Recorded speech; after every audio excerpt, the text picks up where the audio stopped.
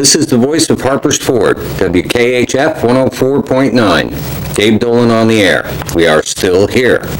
Trees. No offense to Mr. Tolkien, but we're not talking about gentle giants who speak slowly in deep voices about their philosophies and policies.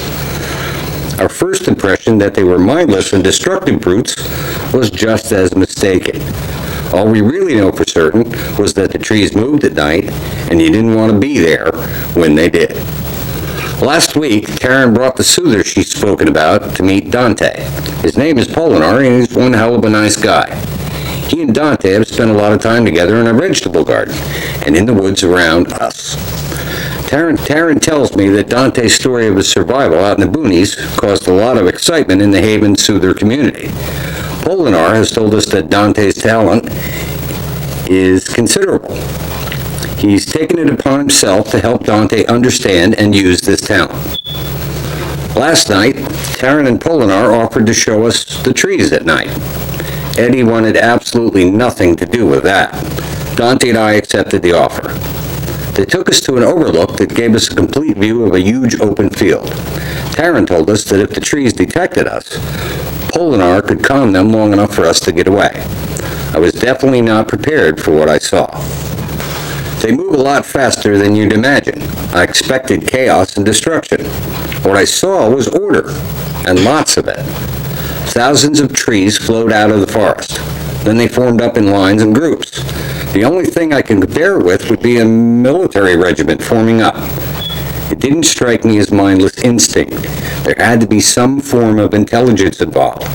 Taryn told me that Haven agrees with that assessment. As expected, there came a moment when Polinar told us that they were aware of us. Several groups of trees rapidly moved towards us, and I felt threatened. Just as suddenly, the trees stopped about 50 feet away from us. They swayed for a moment, turned around, and lumbered away. Both Taryn and Polinar seemed agitated by all this. When I asked, they said the trees never do that, and Polinar said he hadn't had any time to soothe them. They both stared at Dante for a long time. He insisted he had done nothing. I'm not sure exactly what happened, but our Havener friends now treat our young intern with a kind of deference. When I asked questions about the experience, they avoided answering me.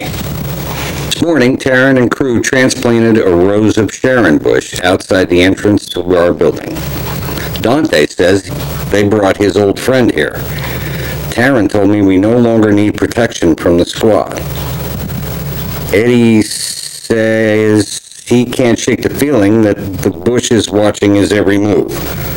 I'm going to have to side with Sharon on this one, because I've seen Eddie butcher many an herb in the time I've known him. One of these days, I fully expect Rod Serling and Elvis to show up for a goddamn interview on the show. Tonight, Eddie and I plan to drink some bourbon and smoke some of our lawn after this broadcast. We will continue the broadcast on this frequency every Thursday night at 10 p.m. as long as we can. This is the voice of Harper's Ford, signing off.